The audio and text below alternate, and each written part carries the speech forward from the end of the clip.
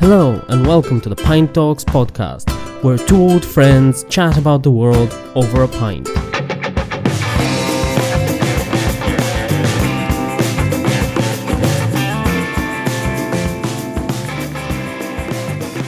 Let's talk autonomous vehicles. Should self-driving cars sell passenger data? How do we entertain people on long rides? And are autonomous vehicles good for the environment? It's all in this episode of Pint Talks.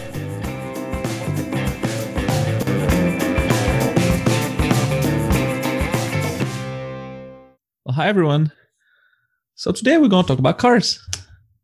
Well, it's cars that drive themselves. Autonomous vehicles. I guess that's how they call them these days, huh? Autonomous vehicles. Sounds kind of fancier. Well, that explains what autonomous vehicles are. I guess so. They are pretty fancy. They used to look pretty crazy. So the first prototypes that I saw were generally from Google and other companies. Looked like a kind of like a spaceship or Jetsons type of cars. But now with, Tesla and others kind of like starting to put those autopilots or those type of technologies in cars, it's starting to look more normal. More real. Yeah, they're starting to look more like cars. Yeah, it's kind of like makes me take them a little more seriously now and start seeing them as a kind of like a thing that's potentially upon us. Yeah.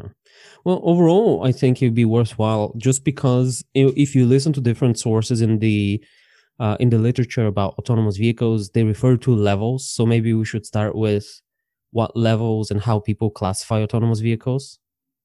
Okay, sure. Go ahead. Classify them for us. Okay, we have 6 levels of autonomous vehicles, which are from 0 to 5. And level 0 of autonomous vehicles is no automation. So that's your regular car. Then increasing levels of automation is from 1 to 5. So level 1 is you have a little bit of assistance. So cruise control, for example. And some cars have this kind of cruise control where it can see the car in front of you, so it just maintains distance from it. The number 2 is partial automation.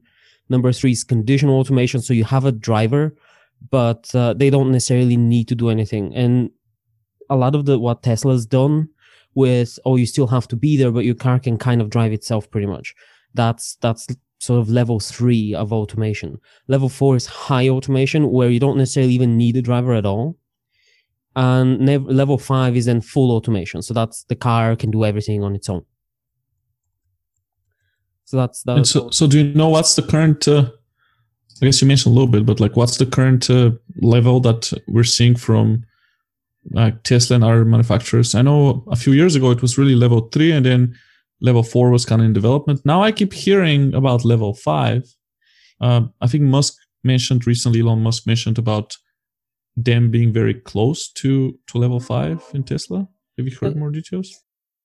Slightly. The problem with level 3, to my understanding, and I got this from several debates, they were all going to level 3 and they were progressing from level 1, 2, 3, in order. But the problem with level 3 is that if you have a driver and they're just sitting there for an hour or two, just looking at the road, they tend to doze off or just stop paying attention. So they become more of a hindrance than really a help to the car, because you can't have a human sitting there for hours at a time, not doing anything and just paying attention to the road, but not actually controlling anything. And there were problems with that. Like, you might have heard a story of, this person was sitting in a Tesla or in another company's car, autonomous vehicles, and they fell asleep. And that's why, from what I understand, now a lot of companies are switching to trying to go more to level 4 or 5 to remove that problem. Because if you need a driver that is just sitting there and that driver falls asleep, obviously that can be more dangerous. Oh, sure. I mean, they're generally trying to go towards level 5, right? Like, not just for that purpose, but just they've always been trying to get to that level 5. But it just takes them a lot of time and a lot of miles. Yeah. Yeah, I mean, there was definitely a lot of controversies with that. I think I remember someone, I believe it was someone watching Harry Potter or something in a Tesla and crashed. But can you blame them, really? I mean, if the car drives itself, of course, they tell you, you've been warned not to take your hands off. But I consider it a little bit evil in a sense. It's almost like, yeah, we told you to hold your hands on the steering wheel at all times, but not really drive. Like that's kind of a very tempting thing for you to actually violate, because if I'm anyways holding my hands on the steering wheel, wouldn't I just drive? Like it sounds like very easy for someone to slip and actually violate that. So I thought it was a little bit shady that they let people drive at level 3. I don't even think about violation, but more so you'll die of boredom. Because realistically, okay, you can maybe keep your attention focused there if you're doing nothing for 10, 15 minutes. But after 15 minutes, I mean, your mind will start wandering. You're going to start, let me just check my phone real quick. You're going to start testing the boundaries of paying attention. Because after 5 seconds, my mind will start wandering. Yeah, so realistically, I think it was just maybe poor thinking on their part that can happen. So it was a little controversial, right? Because some people were saying that what they're doing, meaning some of their competitors were saying that, particularly in the Tesla case, is that they're treating it like a software problem, where software or software product, where tech and software companies, I work in one of those, they tend to release something and usually it gets better over time, but it's okay to release it kind of like quick and dirty, because that's the nature of software. You can just change it. But this is kind of pretty dangerous to do. You released it at level 3, and then of course one of the main reasons why they're releasing it at level 3 is because I think it's kind of a common sense that they need those miles to be racked up, because the more miles you can rack up, the more you can learn. And it's literally a machine learning algorithm and these complex neural networks to improve the system, which I understand. Obviously, they need those miles. But some of their competitors and some critics were saying how they were doing that despite the fact that they're potentially risking people's lives, so that they can improve their product. Can you just briefly talk about how miles driven are related to the software and developing the software?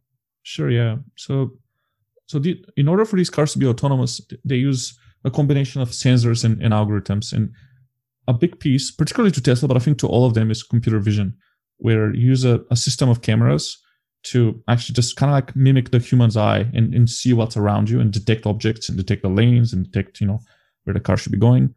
In order for that system to work properly, it needs to be, you can't just kind of like follow traditional programming where you just kind of like programming some logic and it just works. It is so complicated that you need to develop these complex neural networks or machine learning models that are basically programs that start like babies, and then if you feed them more data, they keep learning from that and they get stronger and better.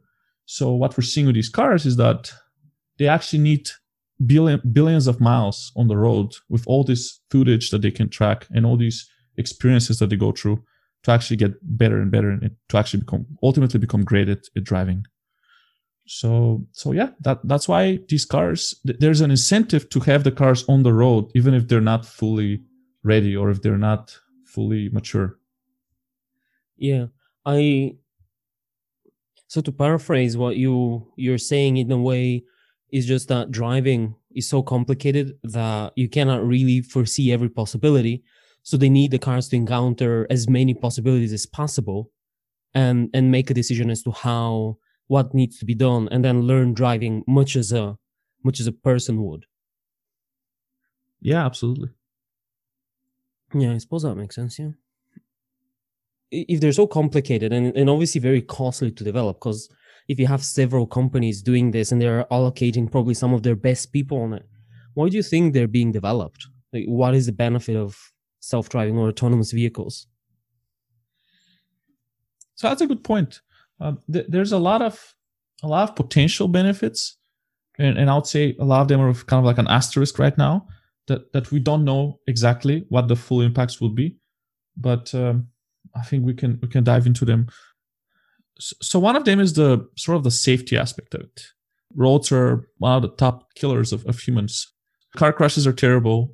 All these people are dying every year. Forget what the numbers were recently, but essentially one of the top killers of people. And so we want to make them safer. So just to provide that number, total fatalities 2016 in terms of road accidents was over 1.3 million people worldwide. And if we go for some countries. This information is available on Wikipedia, for example, but also on various other places. In the United States, we're talking about 40,000 in 2018. Right. In 2018. In South Korea, for example, it's about 3,300. Russia is 27,000.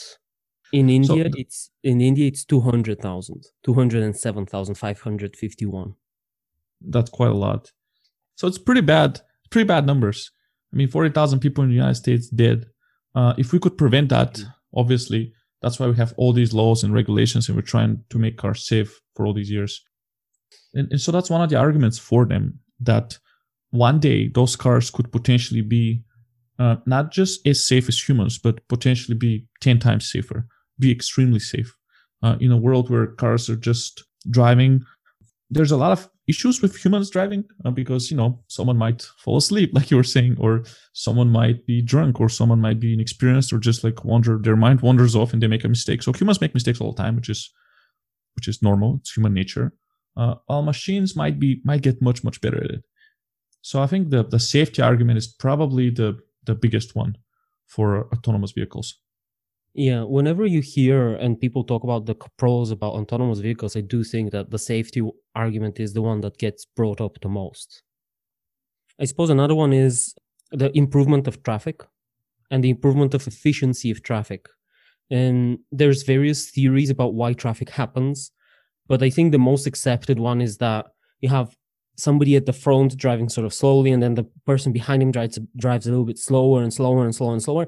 So if you have a lot of cars, you would naturally get this congestion in locations where at some point traffic is just stopped because there's so many layers down that you have no movement. That problem would not be there with autonomous vehicles because they can sort of talk to each other and they can move very efficiently. Well, so that's an interesting question, I guess, and it depends on how they build them. Like, would they be able to talk to each other or not? Would the manufacturers or the OEMs kind of restrict their cars to only talk to their cars, or would there be an open protocol or standard? These are some of the big questions of developing these networks of autonomous vehicles, I guess. I suppose this could also be a question about safety in a way as well, because if you link every car in some way to every other car, is it possible for that link to be hacked or used to hack a specific car? I think the rule is every time you have software, it can be hacked, right? I don't think if something is, especially since they're all connected. I mean, already these, I don't want to call them prototypes, but the current vehicles with certain degrees of automation, I mean, they're very connected. That's part of why the whole thing is getting better and better, because they keep sending the data over to the cloud for the algorithms to keep learning. So these are all connected to the internet. It's definitely possible. I think if you listen to some of the prominent speakers in the field, like Elon Musk, I've heard him say multiple times where there's different layers of security on the car. So it might be possible to hack, maybe turn the radio station on the car, but to actually hack the mechanism that moves the car to really, kind of have that doomsday scenario where the car gets hacked and it kind of wanders off the road or something and kills someone. That would be extremely difficult, close to impossible. It would be very different hacking one piece of the car than hacking another piece of the car. But I mean, I'm not sure if that means it's impossible. I doubt it's going to be impossible, but maybe it's going to be very low probability. Yeah, I think there was one case, if memory serves, and I just, when you said radio and then you said hacking, I think there was one case in which a car was hacked exactly through the radio. And I think I'm not sure if it was a showcase or a real case. I don't think it was a big story because nothing specific happened. But I think there was one case where the radio was connected to the system, to the computer system in such a way that they were able to get in. And obviously now that won't happen because people separate them. That's where those multiple levels might come from, actually. That's interesting. I haven't heard of such an exact case. I just can't give some example, I guess. But I mean, I think it's, on one hand, it's a real problem, right? How do we make vehicles secure? And what architecture do we employ for security? And on the other hand, how do we convince people that they're secure, that they cannot be hacked? I think that's part of it too. How do you even demonstrate? Because I think a lot a lot of the issues with autonomous vehicles would be, at some point, is people's trust in them. And I think hacking is absolutely part of that. Yeah. Another positive that I heard about was about people with disabilities. And I think you have more information than that, about that than me. So do you want to go into that for a minute? Sure, yeah. I don't know if I have that much information. I just kind of mentioned this to Dylan before we started recording, as we're kind of exchanging notes to see what we're going to talk about a little bit. Yeah, I mean, so it's just thinking about people with disabilities. They have the issue of needing a driver potentially for certain disabilities, whether someone is blind or they have a navigational disability, so that maybe they need a wheelchair and all. And so there's a potential for autonomous vehicles to help with certain problems like that. The most obvious example is the blind passenger that wouldn't need a driver anymore. And I think that could be incredibly empowering. If you have a car that drives itself, then clearly you don't have that reliance on someone driving you places. That can be an amazing thing. I suppose something that would be maybe more applicable to more people if you're drinking or taking another kind of mind-altering substance and then driving. So you're on a night out, you maybe live in a more rural area and you need to drive for half an hour or 40 minutes to wherever you're going. And then to come back, Uber and taxi and all those things may not be available or may be very costly. So in that case, if you have a driverless car, you can take it there and then take it back. So it gets a lot easier as well. So that's sort of a momentary reduction in ability, I suppose you can put it like that. Due to intoxication. Yeah. Yeah, absolutely. That makes a lot of sense. Just like if you haven't had sleep for a while, you have driving fatigue, for example, you're required by law, I think, particularly if you're a professional driver, there are certain limits where you can't drive beyond number of hours there are. So that can also really help with that as well, where you're not fit to drive at the moment for a few hours, but maybe you take a nap and your car continues driving or your truck keeps moving forward. I also have, now when you talk about it, I also thinking, I have friends who've moved, for example, from one city to another, and they've driven for like 20 hours straight. And at the back of my mind, when I hear these stories, it's like, it's not possible to really be safe. Like after hour 5, you're sort of taking your life in your hands and other people's lives in your hands, because humans are not built in such a way that you can maintain non-stop attention, perfect attention for 20 hours. And driving is kind of a... Sorry? Yeah, there's no way. I think it would be... You might think you have control of the situation, but if a situation arises where you have to have a very quick reaction, I think you'll definitely be not at your best at those types of circumstances. Yeah, absolutely. And especially... And this goes back to also what we talked about level 3 vehicles, that here it's almost a second that decides the difference between having an accident and not. So even that second is enough. And if you're not at 100%, I know I've had cases where I've had to stop and maybe take a 15-20 minute break because I could feel myself that I'm maybe pushing on the gas a little bit too much or something like that. Yeah, for sure. Another big point that people talk about is the environmental one.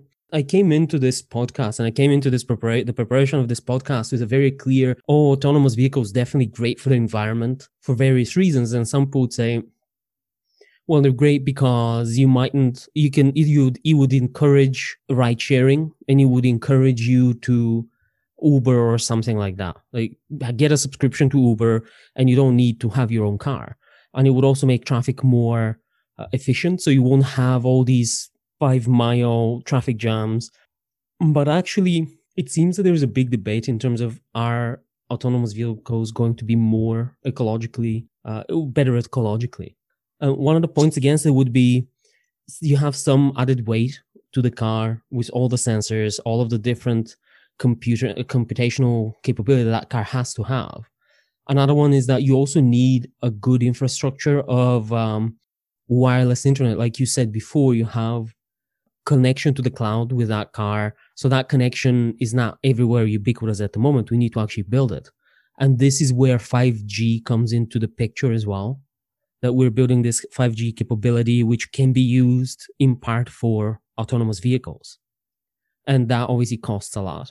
Then the other thing is that there's a lot of parts to these cars, so that makes them a lot more expensive. It makes the repair of them more problematic because you can't have a random mechanic just open them up with all the computer parts and software parts in them at the moment.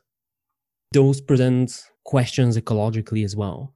And the other question that I saw is that because you can have very easy transport from point A to point B, it could lead to people driving a lot more. That could be problematic. What do you mean it could lead to people driving more? Let's say that autonomous vehicles are cheap and you're subscribed to Uber, autonomous Uber, and you can pay very little to go from wherever you are, wherever you live, to, let's say, to the shop, to just your closest supermarket. You might do that drive more often than if you either did not have a car, if the supermarket is within walking distance, or had to drive there. I see. So it encourages you to take rides because it's easier for you to do so. So it's kind of like less problems for you to take the ride. So you might end up doing it more. I see. Yeah, that's the argument. Yeah. Well, so these are valid points. I think some of these I personally don't consider to be as big as others. Like, for example, the need for a constant internet or some sort of a network. So whether it's 5G or satellite or whatever it's going to be. I think the world is definitely rapidly moving in the direction towards having ubiquitous internet. That's one. We are seeing those 5G networks being deployed now all over the place. We are seeing them grow. We are seeing these, I don't know, is it thousands of satellites now? I think Elon Musk has another company, or through SpaceX, he's doing his space company. He's having this, I think he just even deployed several satellites today, just this network of satellites to attempt to reach more areas with satellite internet. And so we're seeing a lot of innovation in that areas. I think that problem will probably be solved at some point. Also, I think it's important to make the distinction of the car needing internet at all times versus the car needing internet sometimes. Those cars don't necessarily need internet to move. They need internet in order to send data back to their kind of like mothership so that they can, and then to get over the air updates. But they don't necessarily need internet at all times. Now, that depends on the technology they're using. Some of them are actually relying on maps. And so unless those maps are downloaded, that's actually a huge bottleneck in general for that technology, that it requires maps. But some of them are not. And so you don't actually need internet at all times. So I don't know how big of a problem that's going to be in particular. Now, in terms of complexity of sensors and all these things they have, that's definitely a cost. I think there's a debate right now even about, what sensors to use and why use. The most controversial one is probably the LiDAR, which is trying to, no expert by any means, but just read a little bit about it, trying to use essentially, it's kind of like radar with lasers. So instead of radio waves, use lasers to get depth perception and to detect objects. So that one is about $10,000. I just read $10,000 or so sensor. Pretty expensive stuff to put on top of the car price, just to use for detection. So that's one of those potential bottlenecks. But some companies like Tesla has been like a vocal kind of opponent to using those LiDAR sensors. And they strictly rely on vision in radars. And so because and the reason why they cite is like partially the cost, like you're saying, like adding that extra stuff, but also the problem with LiDAR is interesting. It's it can't really tell, from what I read, it can't tell the difference. It's just a laser, right? So it can't really tell the difference between a plastic bag and a bump on the road or a cat. It just sees, some object that stops it. Well, if you rely more on vision can actually really be close to the human eye, where you can actually detect what you're seeing exactly, if you solve the vision problem. So equipment's there, quite controversial. I think I agree that could be a problem environmentally. I mean, the more sensors you need, the more resources you need, the more complexity you create. There's all kinds of issues with that. But it's interesting to see where autonomous vehicles are going to go with that, and which of these sensors and equipment is actually going to remain when they reach level 5 versus what we have today. Yeah, especially, so I have 2 points, but I'll address your LiDAR first. And it sounds to me like the LiDAR is sort of an in-between point, because obviously vision, you would need several algorithms to be able to actually not only make the computer see the object, but also recognize what the object is. And I suppose a lot of companies, and again, we're not experts, we're just speculating. And a lot of companies may want to have a LiDAR as an in-between point that you can sort of recognize the item. You don't know what it is, but that's easier to do than having to see it and recognize it and so on. I suppose that would be the thinking behind the LiDAR. Yeah, so it's kind of one school of thought, believes in LiDAR long term. There's another school of thought, particularly Elon Musk has been very vocal in Tesla about this. I keep bringing him up because he's always in the news, as we all know, because I just naturally hear about him all the time. He thinks it's kind of like a fake progress, where you're saying like, oh yeah, I can detect now, how far objects are, great, but that's actually kind of fake progress because you're not really going to be able to do much more of that. It's not according to him. It's like LiDAR will never start seeing, so you have to drop it and actually build your vision system. So it's almost like some companies are using it now. They're, like you're saying, kind of like in this short term, they're doing it. It's like a crutch, basically. Yeah, it has limitations that will never change. Some of them might. Yeah, it's kind of a controversial technology. Another topic that is quite commonly talked about the environmental impact and actually to a degree the societal impact of autonomous vehicles is the death of public transport. And again, it goes to, well, if you have ride-sharing services and they're reasonably cheap, then they may just outcompete public transport. So why would a government invest in having a bus system and spending millions of dollars per year for running a bus system in a single city if you can just have a fleet of these autonomous pods that just move everywhere? Well, so I guess my question for that or thought is, what if the government owns those autonomous vehicles in the fleet? I mean, they could own autonomous buses, just like traditional current buses. You could imagine the government or an organization providing transportation to people that can't afford it the same way they do today, except they won't be employing any drivers. It will be an autonomous situation.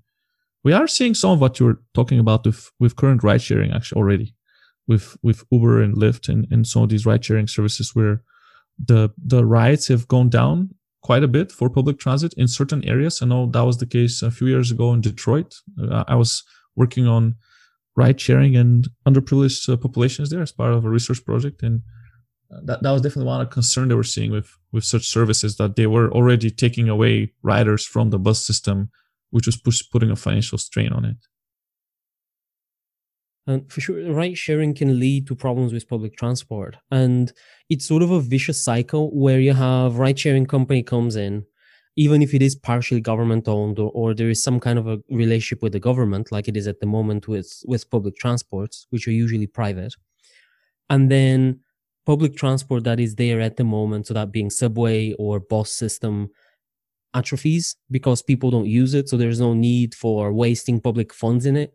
And then as that atrophies, you get the use of the ride-sharing platform more and more. And in a way, that can present several problems. And one of which is what we talked about environmentally, where you have more rides on individual vehicles and you have more, that creates more greenhouse gases. And a second one could be that those companies actually get a lot of power in the city because yes, those can be government companies or government owned, but a lot of the cases, they probably won't be. I mean, if you look at the companies that are developing this technology, it is not government, right? It's Alphabet, which is the mother company of Google. It's Tesla. It's a lot of big private enterprises. So it's unlikely that those would be government. They would let themselves be regulated by the government a lot because their point of view is, well, I've already invested these millions or hundreds of millions or $1 billion in developing this technology. Now you're putting reins on me and I can't make my money back. And the point is, to sum up briefly, is that if we have a fleet of self-driving cars or self-driving pods, there's two schools of thought, and one is more optimistic and says, well, that would be great because the environment would benefit, people would benefit because they would have access to door-to-door, very efficient transportation. And you may even reduce the number of cars that are made because not everybody needs to have a car, and cars spend 90% of their life just sitting there. So that's one school of thought. The other school of thought is, well, sure, but that would give those companies which own these kinds of fleets a lot of power. And on top of that, they may not actually increase autonomy of people. They might decrease it because now you are dependent on somebody else.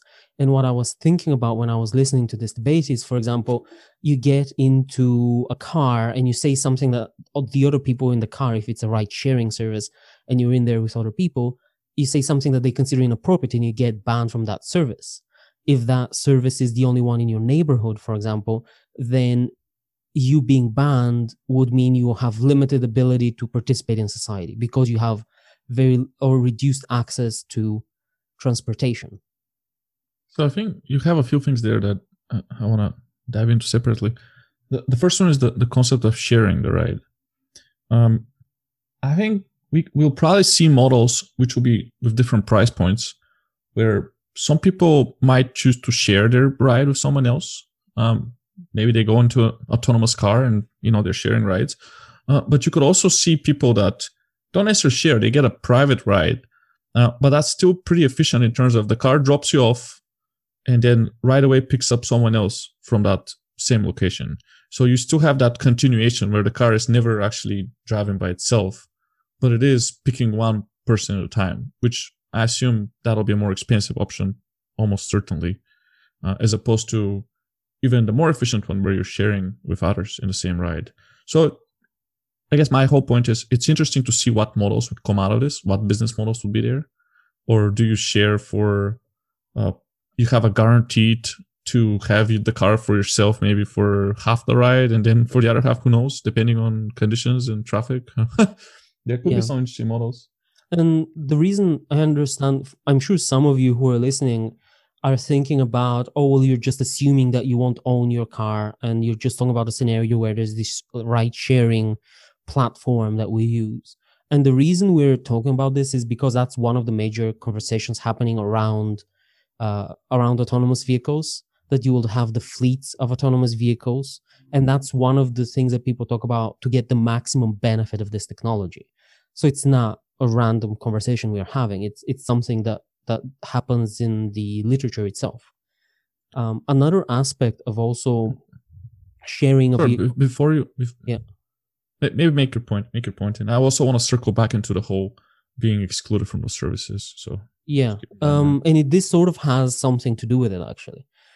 And I agree with you in the sense that you will probably have different business models, and one of them, which would be the cheapest probably, is sharing with other people, the car with other people at the time that you're using it. And we can see that because of Uber, the way Uber does things, and that's their cheapest service. So it's not too much out there to assume that would be a similar idea. And what some people from some of the debates I listened to, and a lot of our sources you can find in the description, some of the debates I listened to, they talk about that people get very nervous when there is no driver, because the driver is seen as sort of an authority figure and that they're going to protect you if one of the other passengers starts behaving in an inappropriate way. And that goes into another consideration for people, which is safety. So what if you get into this vehicle and that vehicle is moving at 60 miles an hour or 100 kilometers an hour, and somebody starts doing something very inappropriate, be it physical or verbal? You can't really jump out. You can't really get out. Like, do you have a button to stop the car? And even by the time the car stops, that might be too late. So what happens in terms of that? So there's an interesting question. I think you could imagine or speculate around possibilities. It could be that the car itself tries to detect such behavior and takes action, or it could be kind of like a hybrid model where the car detects the initial action, and then it sort of turns on a human observer remotely that kind of see what's happening, like live connects to the car in the inside. But you could see a lot of these type of things, or it could be that the car does nothing, and then you only see it sort of post accident. You review the data and then you ban people. But yeah, in general, I would say safety is kind of that's been at the heart of these ride sharing, where you have the pool whether it's for your own safety or there could be a theft. There could be all kinds of safety concerns with that. It's definitely a valid point. You had also something to say about being limited to participate in society. Yeah, I mean, I think it's going to be a big debate of. It's almost like that could become a right to ride. It's like our civil rights. It's a strange thing, right? Because if all the cars become part of these fleets that people don't own, then who decides who doesn't have that right anymore? Because having a car is crucial, right now. And if we don't have cars, then in the future you could imagine, and that could be pretty far future, but you could imagine being part of, being allowed to be on the fleet to be kind of like a huge deal. I think in more immediate future, actually, what I think is going to happen is that the cars will be privately owned by individuals, and they would be able to contribute their cars to these fleets. And so they would be making money for that. Essentially, their car is not just going to provide them transportation, it's going to also work for them in a sense. You let your car be part of the fleet, and then it generates you certain money while you're at work, for example, when you're not using your car. And then at the end of your day, it picks you up and it's generating you X amount of dollars. But that, I think, goes back to sort of the safety concern that you were raising. It's like, well, what if someone damages your car? Whose fault is it? Like, who pays for that? Is it just like you take the risk? How's that going to work? Yeah, there is an underlying layer in these discussions about government regulation. And for me, what pops into my mind mostly is the social media debate and the regulation of social media, because that's the most recent example of government regulation that I can think of. And we had a podcast the other day about it, so I suppose it's at the top of my mind. The government has not shown that they are great at developing and responding to these new challenges. Now, you could argue that there is a difference between the government doing something with social media, and social media is not life-changing, or at least it's not seen that way, compared to transportation, which is. I suppose that is true. That is an interesting debate there. But on the flip side as well, there would be a lot of lobbying by such companies. If a company controls the transportation within a city, that company has a lot of power.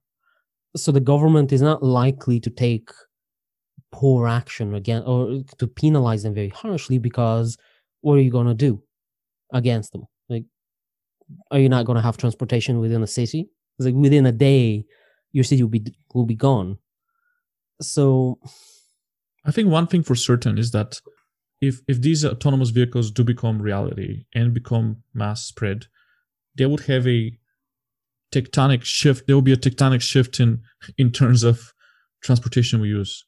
I mean, it's a huge impact. It will affect likely the public versus private choices. It will be interesting to see what happens with, like when you keep saying these companies, and I'm just really thinking about that. Like, who will be those companies?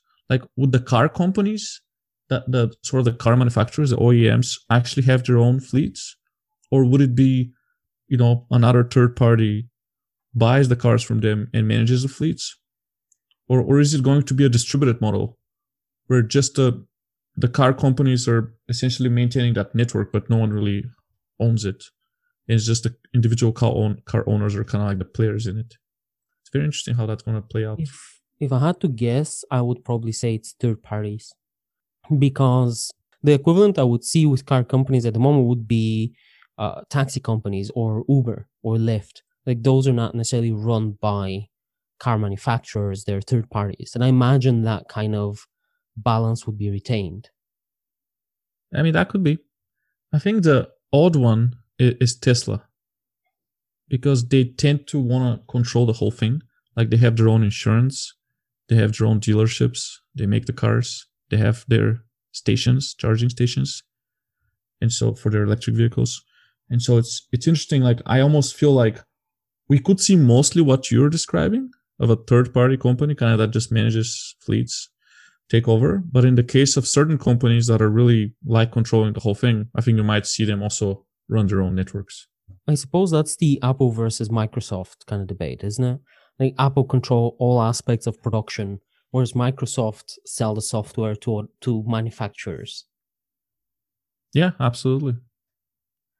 There's also other concerns that I've seen, especially related. There seems to be a lot of safety concerns that are debated about, I suppose, which makes sense really, because that's one of the main selling points.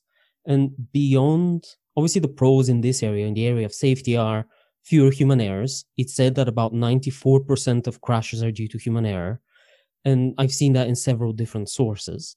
You can, that information is readily available, so go find it on your own if you want to confirm. The other aspect is traffic. You'll have less traffic. You'll be a bit safer from that perspective, because also a car can't get mad at another driver, or a car can't get road rage, or it can get distracted by the kids in the back. And the other thing is that companies would be very well incentivized to develop safe cars, because if they're not safe, nobody would use them. So that is usually, from what I've seen, that's usually the pro camp. That those are their arguments. Whereas the anti camp has some more scenarios that they talk about. And one is, for example, faulty parts or faulty software. And the example I can give when I was thinking about it was the Boeing 737 MAX 8 incidents, where you had planes, Boeing is a very old company, obviously, they've been on the market forever. And you had incidents even with them that that plane was considered faulty. And it actually shone a light of how government agencies were not necessarily doing the best they can to maintain the safety standards of this company. So why would we think that would not happen with self-driving cars? And that, in a way, because car travel is so much more prevalent than planes, that would be a much bigger problem in that case. Where even Sorry, yeah. So the big question is, are they going to be safer than today? I mean, I think there's no debate that some people will get hurt, some people will die as a result of whatever issue you want to describe with self-driving cars. Whether it's a software bug, or the sort of a changing conditions that the car is not used to, that would happen. The question is, to speak on the advocacy side for the technology, yes, there will be certain lives lost, but if they are 10 times less, to pick the bull case, 10 times less than currently what we're doing, that's still a lot better. It's still much better approach than losing so many more. I think that's kind of like the main point. Like, how good are they actually going to get, and what sacrifice do we have to make until they get there? I think there is another debate here that is very much linked, which is the autonomous vehicles trolley problem. Let's put it like this. And the trolley problem is a philosophical problem, which says there's all sorts of variants of it, but essentially it says you have a trolley, you have control over the trolley. You can either aim it, that trolley is out of control, it's heading towards 5 people on the track that can't move. They don't see it, for example. You could divert the trolley on another track, but there is one person on it. Do you divert it? Which is the proper course of action? So in one case, you do nothing, 5 people die. In the other case, you do something, 1 person dies. And the problem here is obviously that you do nothing, you have no part in it. Whereas if you do something, you have in effect killed that 1 person. You have decided that their life is worth less than the other people. That's at least one way to look at it. And it's a similar way here. It's a similar question here that car manufacturers and software designers face. Let's say that you have a situation where you could have a car is out of control for whatever reason, and it has 3 choices. Firstly, it could go through a lot of pedestrians on a crosswalk. Secondly, it could swerve and save the driver but kill 1 pedestrian on the street, on the sidewalk. Or third, it can swerve and kill the driver. Which is the ethically appropriate way to go? Because all 3 cases, you're killing somebody who is not at fault. Well, it's nice when you don't have a driver. Then your equation gets a little simpler. So you have a passenger is what I mean. Like that car is with somebody in it. Well, I don't think it's... Yeah, I mean, it's an interesting debate, but I don't think the car would necessarily be making that type of a conscious choice. It's more like when a bug happens, it just happens. No one wanted it to happen, but it was there, and we can't predict how many there's going to be. Or, it's not like we're actually making the exact choice at a time. We're more like, are we trusting that this error rate is okay or not? Yeah, I mean, that is definitely, there's several questions, and those are important beyond the just philosophical. Those are important because they may affect the way the technology is adopted, and they may affect a lot of the regulation around it. And again, this goes towards public opinion. And an interesting TED talk on this exact subject is by, and I'm probably going to butcher the name, but Iliad Rowan. It's a TEDx talk. It's called The Social Dilemma of Driverless Cars. And if you ask people, they would say, well, the car should act in a way to minimize harm. So if you have, it should essentially either kill the one pedestrian or it should kill the one passenger in the car, if it's only one passenger. However, if you ask those same people, are you going to buy this car? Are you going to ride in this car? And a majority of people said, no way. So when it comes to you want to be kept safe. You're getting in that car with the presumption that you are going to be safe, or safer at least. On the flip side, you want that car to not hit other people. And there is this conflict of interest where the majority of people don't want to get in a car that might kill them purposefully. On the other side, they want to act on reduction of harm to the majority of people. And those 2 points are sometimes contradictory. The trolley problem as to how it's applied to autonomous vehicles, I think would be very interesting in terms of how regulation turns out and how adoption turns out.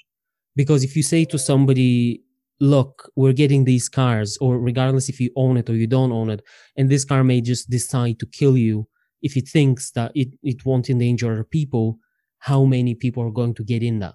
How many people are going to give their money for that service? Yeah, that's kind of a fascinating dilemma there. Are you more likely to buy a car that would prefer killing other people than yourself? I think it what it does is it a little bit anthropomorphizes autonomous vehicles. It kind of makes them seem like humans, which I think is in general, it's a grand simplification of them. They're not going to have something like, oh, there's a 80% chance of killing someone if I go left, or 30% chance of killing someone if I go right, so I'm going to go right. I think that's very, very simplistic. The car will always do a certain, obviously safety maneuver with the highest chance of not killing anyone. I think that's probably the route it's going to take, probably all cases. But it's not going to be so simplified like, oh, I go here, I kill someone, and the car wouldn't know if it's going to actually kill someone or not. It's not, I don't know if I can explain this, but the car doesn't necessarily think about life and death like it's a robot. It doesn't think about that. It will avoid collisions, but it will try to avoid any kind of collision. So it would probably take the route that has the highest chance of not causing anyone any harm, and otherwise probably kind of do something like hit brakes and kind of like abort any kind of a movement.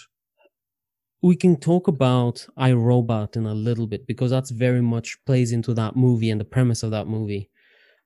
Right. But I think the point here is more, obviously this is an absurd situation, right? The trolley problem, that, as I described it, it's not going to happen exactly that way. But the point below it is, you will not have a choice. If you were driving the car and you were to make the same decision, you could make the choice to either kill yourself or likely kill yourself, or kill somebody else, or go through the pedestrians.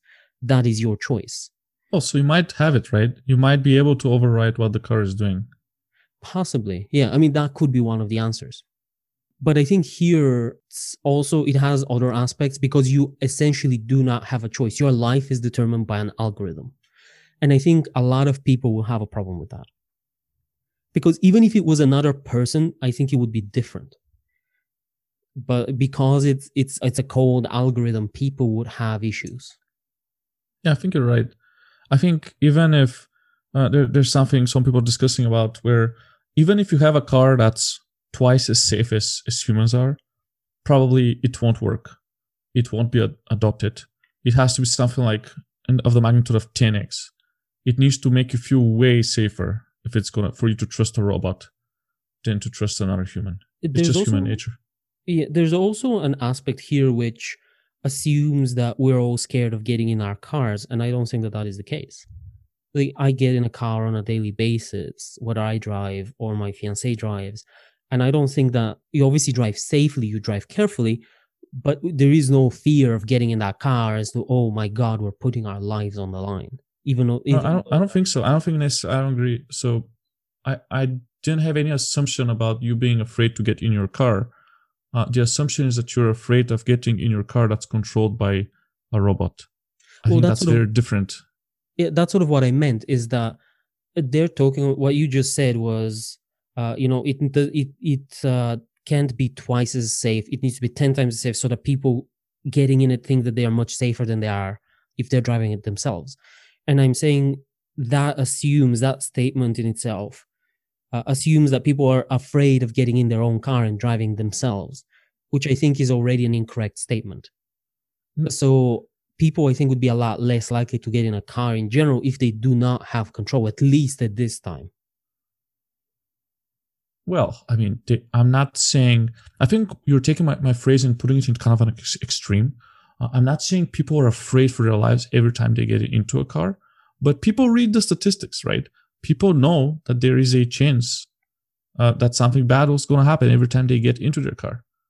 And so when they're presented with this new, I'm imagining it as this new, much safer car, I think a lot of people would want that. I mean, people are buying safer cars all the time, right? That's kind of like one of the value propositions of SUVs, for example. And that's one of the reasons I think SUVs have been completely killing it in the market lately, is because they're much safer.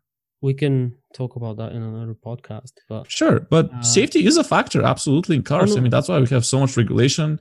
That's why we have so much innovation in safety. Like, people care about safety as a factor. No, absolutely. That's not to say that they don't. My point is more that people would feel safer if they were driving themselves rather than giving up any control, at least at the moment. Even if they write the statistics, because I think that kind of fear is not necessarily rational.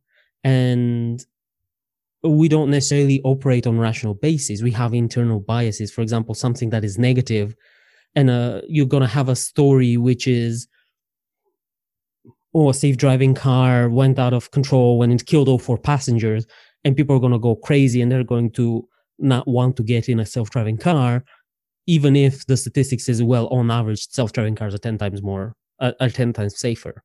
Well, that was the exact point I was making, right? They need to be so much safer. There needs to be so little cases to convince them, exactly because of that bias, exactly because of that problem. Even if it's twice as safe, which is a huge number, right? Cutting all the death by cars in half, that's a huge value for society. That won't be enough. That's what I'm saying. There needs to be something huge for them to actually make the switch.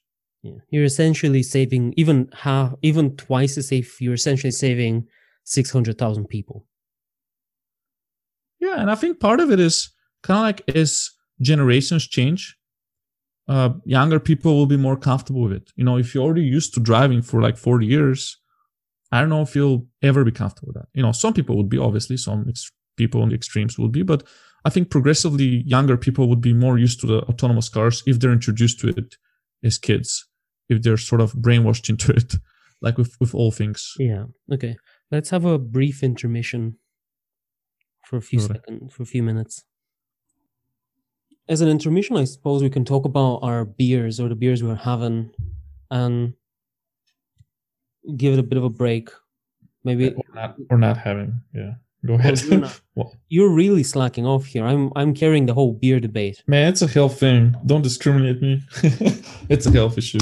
My doctor doesn't allow me to drink really right now, which hopefully I'll get back to it soon. I think I will, but right now I'm no alcohol and no caffeine. It's like I have nothing left in life. Yeah, that is exactly what it is like. It's terrible. I'm drinking decaf 5 times a day because there's nothing else I can drink besides water. and decaf really is not great usually. Like, taste-wise, I really hate it. So I found one that's pretty good. but I had to look for it pretty badly. Like they were all the coffee I was drinking, and I'm pretty obsessed with coffee as well. Like all the coffee I was drinking, the decaf sucked. So I had to find a specific decaf brand that was like pretty good. But yeah, it's pretty hard. Yeah. At the moment, okay, I'll have to have like 2-3 pints of podcast now to just carry the whole thing. That's what's going to happen. Someone needs to carry the weight of the podcast. It's on your shoulders. What are you having? Okay, at the moment, I went yesterday, especially to this one place to get this nice craft beer. I went to a brewery, one of the better breweries, I think, in Boston or around Boston, because it isn't actually in Boston. And it's called Barrel House Z. Their specialty is that they put a lot of their beers in barrels, hence Barrel House. And at the moment, I'm having a milk porter. So a porter, for those of you who don't know, is slightly lighter than a stout. And it's also considered a winter beer. There's a milk porter, which is aged in I think it's a wine can. It's aged in a barrel. I'm not sure, though. I forget what exact barrel it is. And it's pretty interesting. It has a lot of, similarly to stouts, porters tend to have a lot of coffee notes, dark chocolate notes. And this one has more dark chocolate. It's pretty sweet. It's called Swear Jar. Swear Jar. Yeah. Well, I'm not a big porter guy, but there could be some good porters. I certainly don't like sweet stuff. That's like my thing. Well, I don't like sweet drinks. Porters are typically not sweet. I mean, as far as beers go, I suppose they're on the sweeter end, but they're not really strongly sweet. Yeah, I mean, they don't have stouts. I'm more of a stout than porter because porter is kind of halfway for me, but as far as porters goes, this is pretty nice. So how would you rate it out of 10?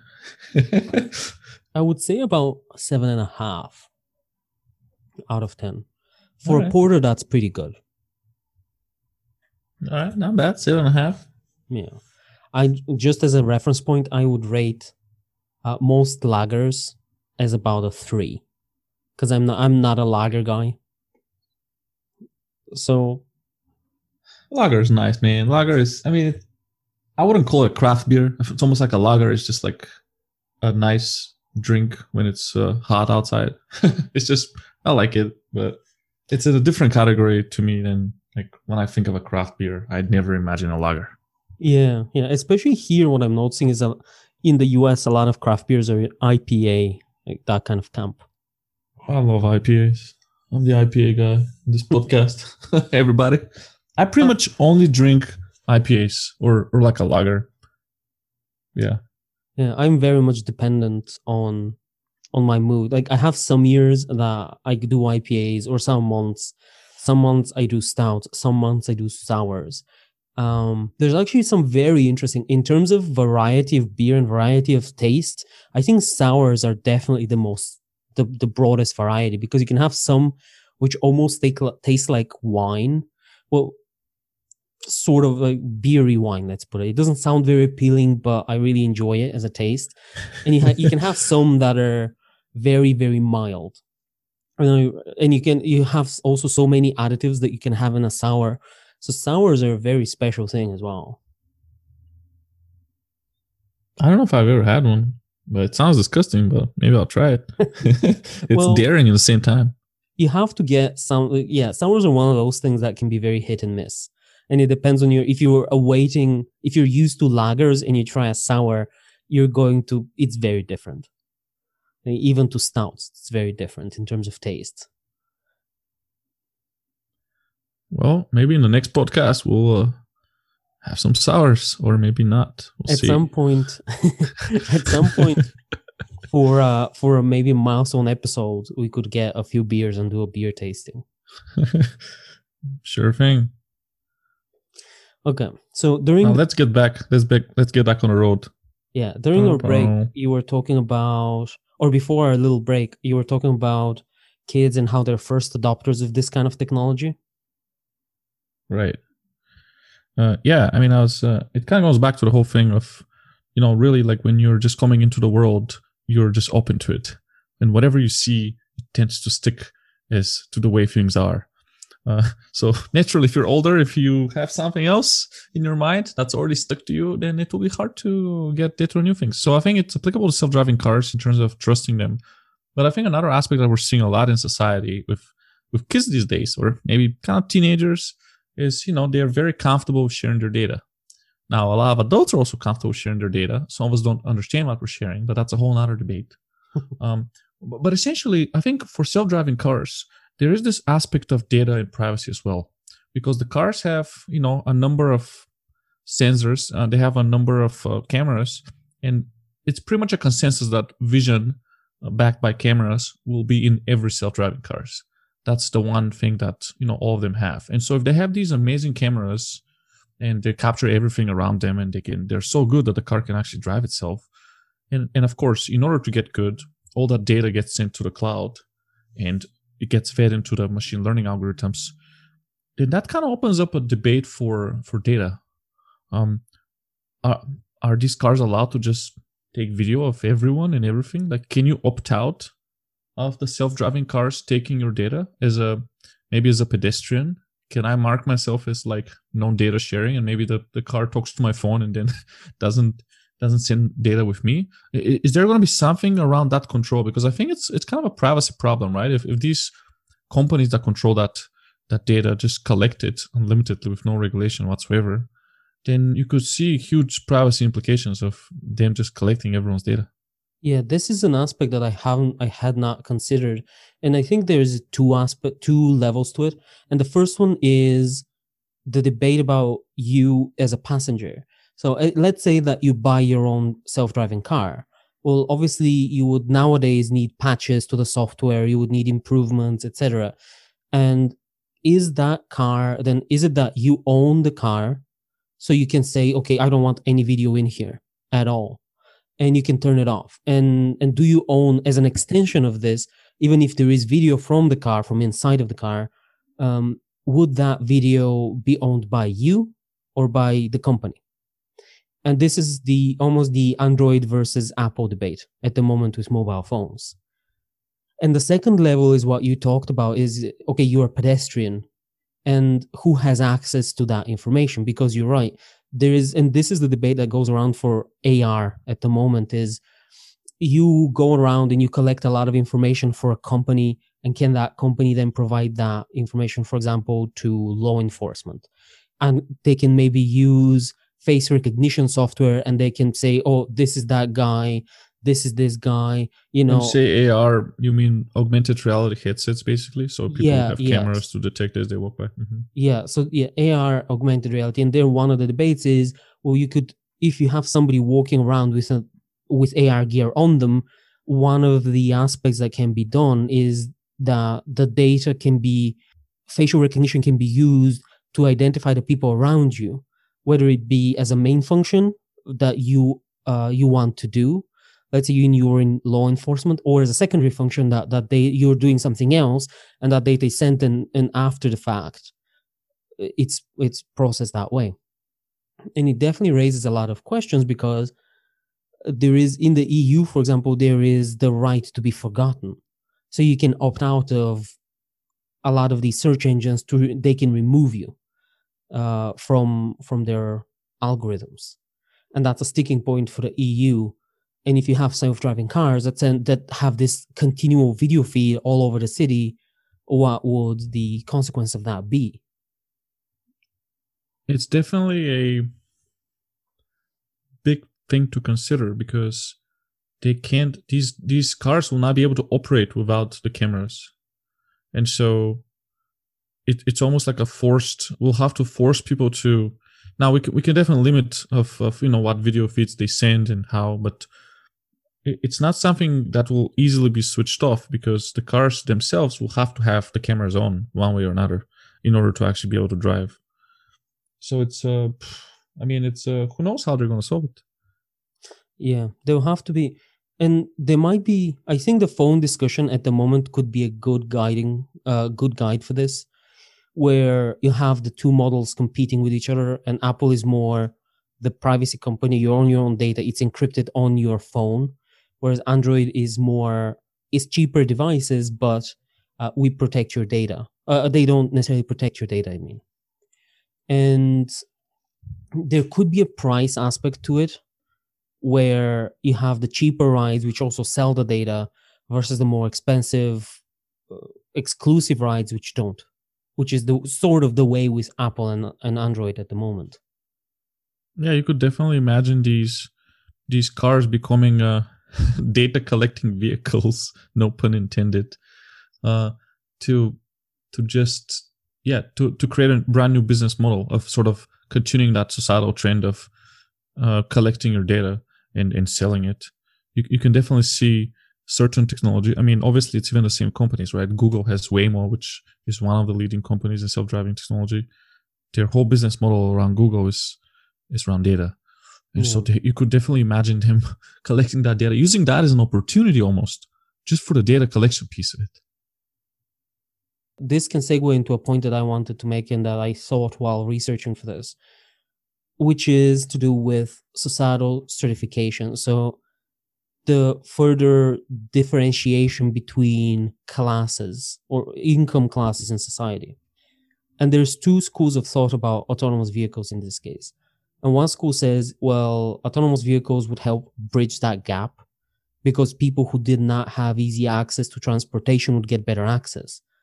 But on the flip side, my personal opinion is that it would actually make things worse.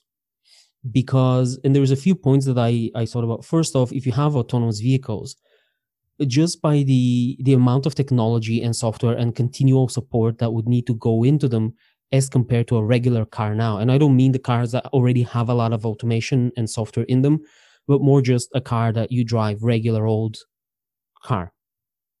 And that would increase the price. So for an individual, it would become more difficult to get a car.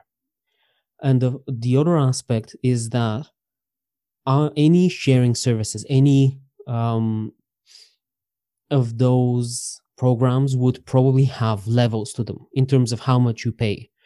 And the lower service, the lower you pay as a customer, you will probably have more of your data collected. You would probably have a worse service. So for example, maybe the car isn't clean regularly, or you have to share with more people. So there's various, the car is worse quality in general, older maybe, or fewer patches or something like that. So while it could help in some areas, I think in other areas it could make things a lot worse. How do you feel about that? I don't think it's going to provide a drastic change to income inequality. I think I do see it as a potential positive. In one of the areas I kind of mentioned, I worked on ride sharing for underserved communities in the Detroit area. I have a little bit of experience in that, and one of the main struggle that they had there is as we were considering working with a government grant or NSF grant and trying to see how potential government could intervene and kind of make transportation more affordable, because transportation is a huge pain point there. A lot of people can't get to jobs, even though there are available jobs. They don't have cars, so they can't just get to those jobs.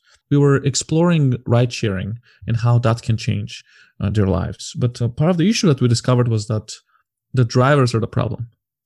There's a huge problem with lack of drivers in areas that might be more dangerous, or they could be, unequal economically. And so I think if you eliminate the driver problem, if the government has to only buy cars, for example, it doesn't have to be the government, but in this case, it was in our research. And so that actually makes, I think, potentially the price point, the check that they have to write a lot smaller, because you can't really hire these drivers and bring them from somewhere else. And if they don't want to already be there, that's actually not working already. We're seeing that. So I think in that kind of limited instance, I think providing transportation to regions where ride sharing is not actually even happening and Uber type of things is not happening, or Lyft, I think that could be a good thing. But do I see it as in general like a huge change in terms of inequality? I don't think so. Partially for those reasons that you already mentioned. I think there's already levels. For example, Tesla, you pay extra for the advanced autopilot or whatever they call their feature, for sort of the more advanced features. So I think, yeah, you'll definitely see that. I mean, the more money you have, the more advanced your car is going to be, the fancier it's going to be. So yeah, that's not going to change anytime soon. Yeah, the argument here would as well be for underserved communities, which is what you stated, and I was thinking about that as well. And that could, yes, it could help from the point of view that people who live in such areas can go get from point A to point B. But on the flip side, having this opportunity, if you have a situation where public transport goes away, let's say the bus goes away, and you just have these self-driving pods, let's call them that at the moment, the kind of service you would get from those pods may be first off inferior, and second off, they could be a lot of other things that you don't necessarily know about, which is we talked about data collection, possibly again older vehicles, or a lower service in general, just because you're in that area and your plan is potentially cheaper. And would we regulate against that, or is that acceptable? Essentially, you don't have a choice. You have to go to work to be able to live, at least at the moment. So part of the problem currently with buses is that there's no buses in certain areas. It might, especially when we live in big cities, it might seem like there's public transportation everywhere, but that's not the case. Particularly in the areas that I worked in around Detroit, there's a lot of issues with public transportation. A, not existing, and B, not existing in certain hours. There are plenty of jobs that are also happening at night, actually, that are vacant. Excuse me. They're not being filled by people because we interviewed people and they're telling us they can't go to work because there's no bus at that time. And so you could solve some part of that problem for sure. Like in the cases where you don't have public transportation already, having a smaller, individual sort of, 4 people vehicles, 5 people vehicles are much easier to distribute into various spots because they're just more mobile. They're not in a fixed route. Because in order to have a fixed route, you have to have certain demand on that exact route. Is where the buses are. Well, and also having them in awkward hours. I think that's a big deal as well. Well, the question here would be, because in both cases we're talking about, at least in the example you gave, we're talking about government money going to one alternative or the other. So the argument would be, well, why not? Is the money better spent going towards the autonomous vehicle route, or maybe you can provide, for example, smaller buses? You could have a driver there for a vehicle which has 5 or 6 seats that goes through lesser trafficked areas or at worse times, which could solve that problem as well. Or another thing that you could have is, for example, an app where you press a few buttons and you can call such a vehicle to your location, which is not self-driving. And that would alleviate a lot of the safety concerns, as in it's dark, it's night, few people around. Obviously, that presents some safety challenges if there is nobody in authority around to help protect you. Maybe. Well, so there's already such service, right? Uber and Lyft. But I was trying to explain, it's not working right now. We see that Uber and Lyft have not had such penetration in these communities. And arguably, they're needed even more in these communities. And the reason is because part of the issue, one of the biggest problems that we discovered and that we read in other papers and other, heard from people, is that there's not enough drivers. There's just no drivers that want to drive in those hours in those areas. And that's the problem that ride-sharing companies are having. Because I think what you're suggesting is basically like ride-sharing. It already exists and it doesn't work. Yes, but I'm more talking about government ride-sharing. So you have somebody who is employed by the city, for example. They operate within that area. And then they can be provided with, for example, if they feel unsafe, they can be provided with protection. Yes, I mean, so that's actually what the basis of our research was. Looking into that. Can that possibly happen? That's exactly what the research question was. And can the government fund ride sharing in a way that helps that community? And it's a complicated topic. I don't think we can cover it here. There's many aspects to the algorithms themselves as well, of how rides get distributed to people that play in that. But it's still expensive. There's challenges to it. And I think there's some potential for the self-driving cars being more efficient at that. But it all depends on how the whole networks run and how the algorithms work, of how you just get your car and where it goes first. You know what I mean? It's not a simple answer. Yeah. No, I get it. It's a very interesting topic. A last one that I want to talk about, safety, before we continue on, is is just a small case scenario which was presented in one of the talks or one of the debates I listened to that I hadn't thought about, and I thought it's pretty interesting, which is if part of the code of the algorithm of that program that drives the car is self-driving cars can under no circumstance intentionally run over people, which makes sense, right? Then can you have a situation where, let's say you've been out, you've had a few drinks, and then you get in your self-driving car and you drive down the road, and it's a smaller road the car decides to take, and somebody just steps in front. Like you have two people in front, two people behind the car, and effectively you are now trapped. And that presents a significant physical risk because those people may want to come in and harm you in some way or rob you or steal the car and I think that is a very tricky situation because do you then have a button, for example, to override and say, okay, no, go, run that person over? And then are you liable for murder, for example? So there are a lot of questions around there about those kinds of decisions that I think need to be thought about, and definitely are interesting food for thought anyway. And for sure, yeah. It really made me think even also of another tangent to it or another aspect of it where these cars actually are recording video even when they're stopped.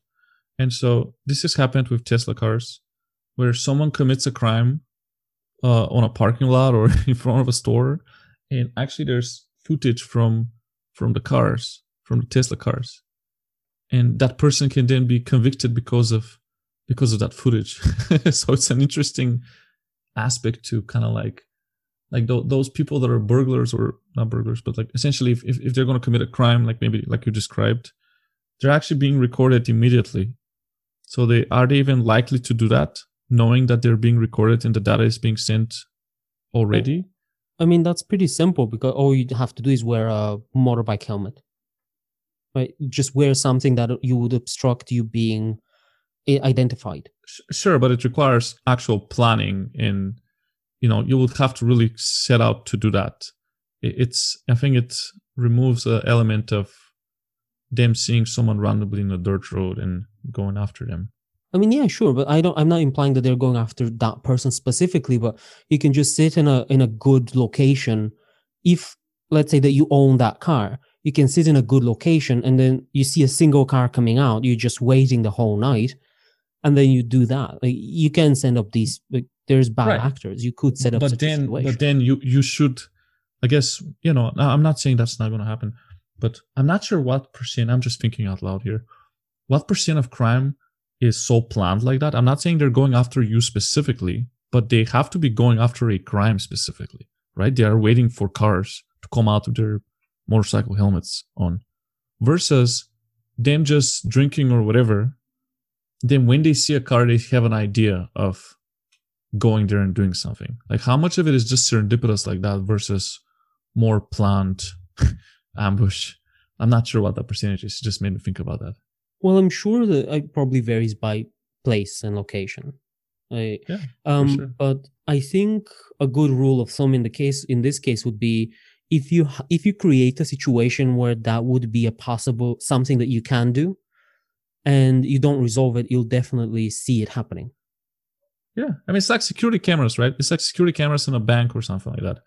It would probably prevent a certain amount of crime, knowing that there's a security camera. I think a lot of people would be discouraged from committing crime. That's why we have those security cameras. So it's like having a security camera on your car.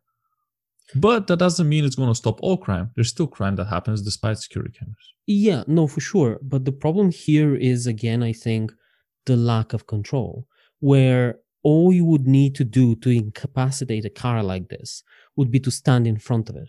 All you would need to do is have like 3 or 4 people to stand in front and behind the car, and that car can now not move. You as a person are trapped within that vehicle, and that vehicle is not moving. And that's pretty much also similar to with regular car, right? I mean, you could move, but then you would hit someone, so you will likely hurt them very badly.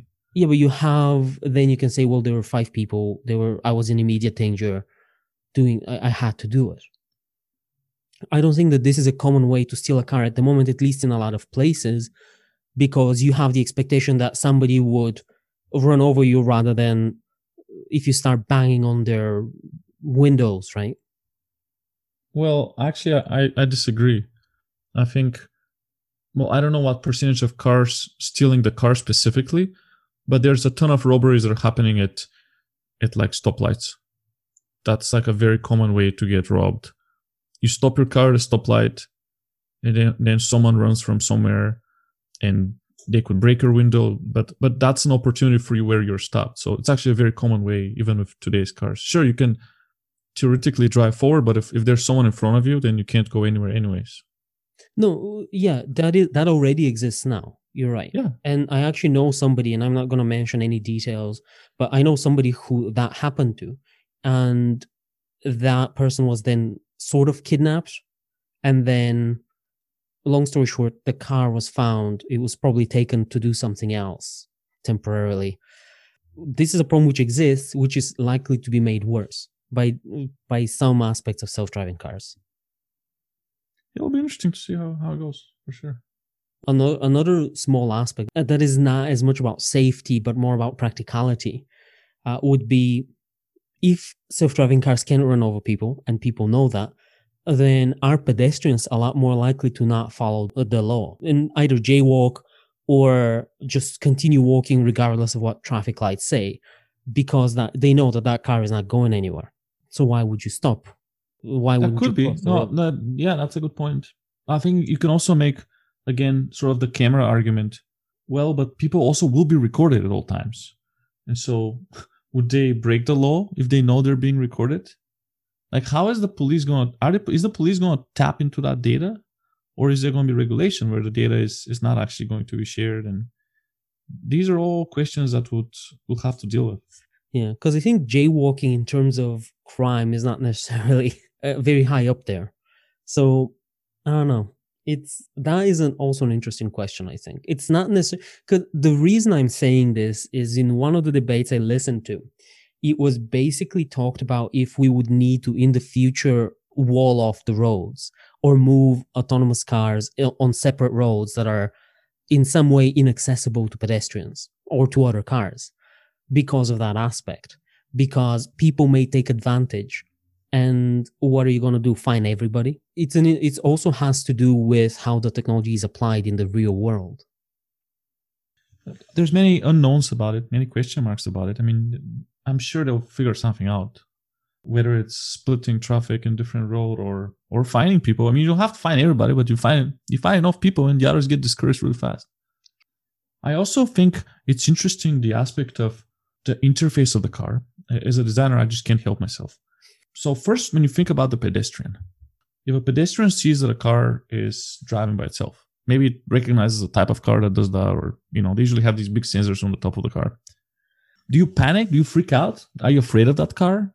Or does the car communicate to you somehow that it sees you, that it's okay, that it knows you're there and it's not just going to run over you like you're on the sidewalk or when you're crossing the street?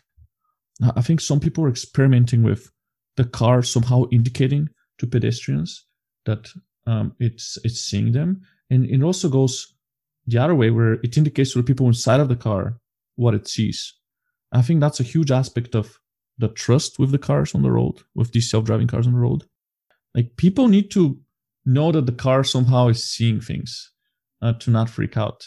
I've been in such cars, in particular those developed by Uber, and they show a lot of data that they don't have to really show. At least those prototypes that I was on in Pittsburgh, which is actually a place that's super hard to drive in general, by the way.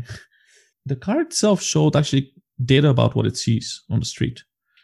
It was explained to me that the reason for doing that is to really give a sense of safety. It's okay. I can see people. I can see the other cars. I'm not going to crash into something. Things will be all right. And it's interesting that we have this human aspect to us, that if we can be reassured, that might help with adoption and us trusting such technologies. Well, that's a big part of what you do, right? It's the way of human-centric design, really. Yeah, that's exactly what I do.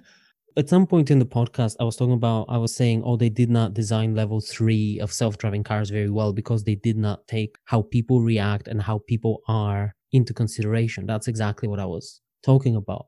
because sometimes I think experts, and this is true for everyone and for every field, that experts who are working on a problem don't necessarily consider how their product impacts people and how the product is really going to be used in the market. And that can present a lot of issues. It can, for sure. And even when you talk about the sort of the car as a product, I think one other big area there for design to solve will be, okay, you're in that car that drives itself. So what do you do?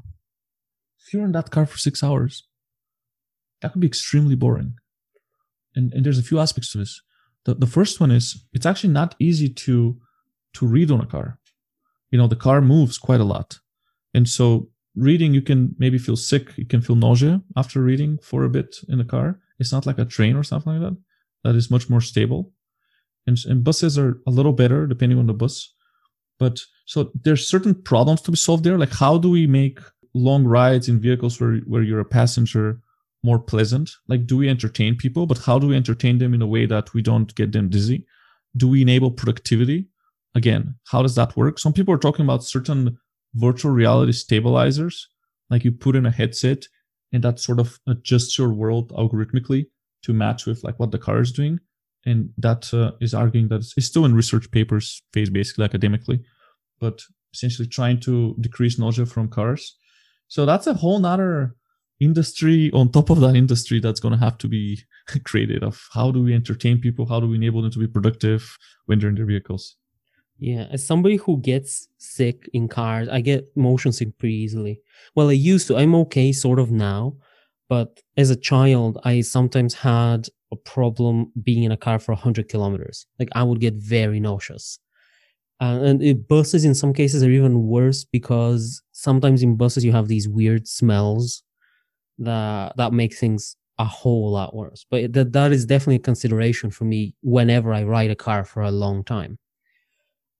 I think here is another place where business models would come into play, because whether it be your car or another car, you could think about, I think planes are a good place to look at, where you have some companies which are more expensive, which have an extensive movie library and music library, and they give you earphones, etc., versus some of the cheaper companies which don't. And they say, well, we have Wi-Fi, you can pay $5 for a year for an hour of Wi-Fi, for example, and you can have your own tablet. And I think probably that is a similar model to what we would see in self-driving cars, especially with 5G being very much available. Like that is something that we could see. I think so too. I think in general, entertainment will be a huge aspect to being in self-driving cars, because, yeah, like I gave the example, it's very similar to the airplane, where you're not actually driving or flying the airplane, you're not driving the car, so you're bored. Like, you either want to be productive, or you want to sleep, or you want to be entertained. That's generally what a lot of people would want a lot of the time, and so we need to figure it out. Yeah. Okay, I think that we're pretty much done, are we? I think we are. Well, on that note then, we shall conclude and play the outro. Thanks for tuning in, everyone. If you like what you heard, don't forget to rate us, like and share. You can also follow us on Facebook and Instagram, where we are @PineTalks. From the whole Pine Talks team, we hope you have an awesome day.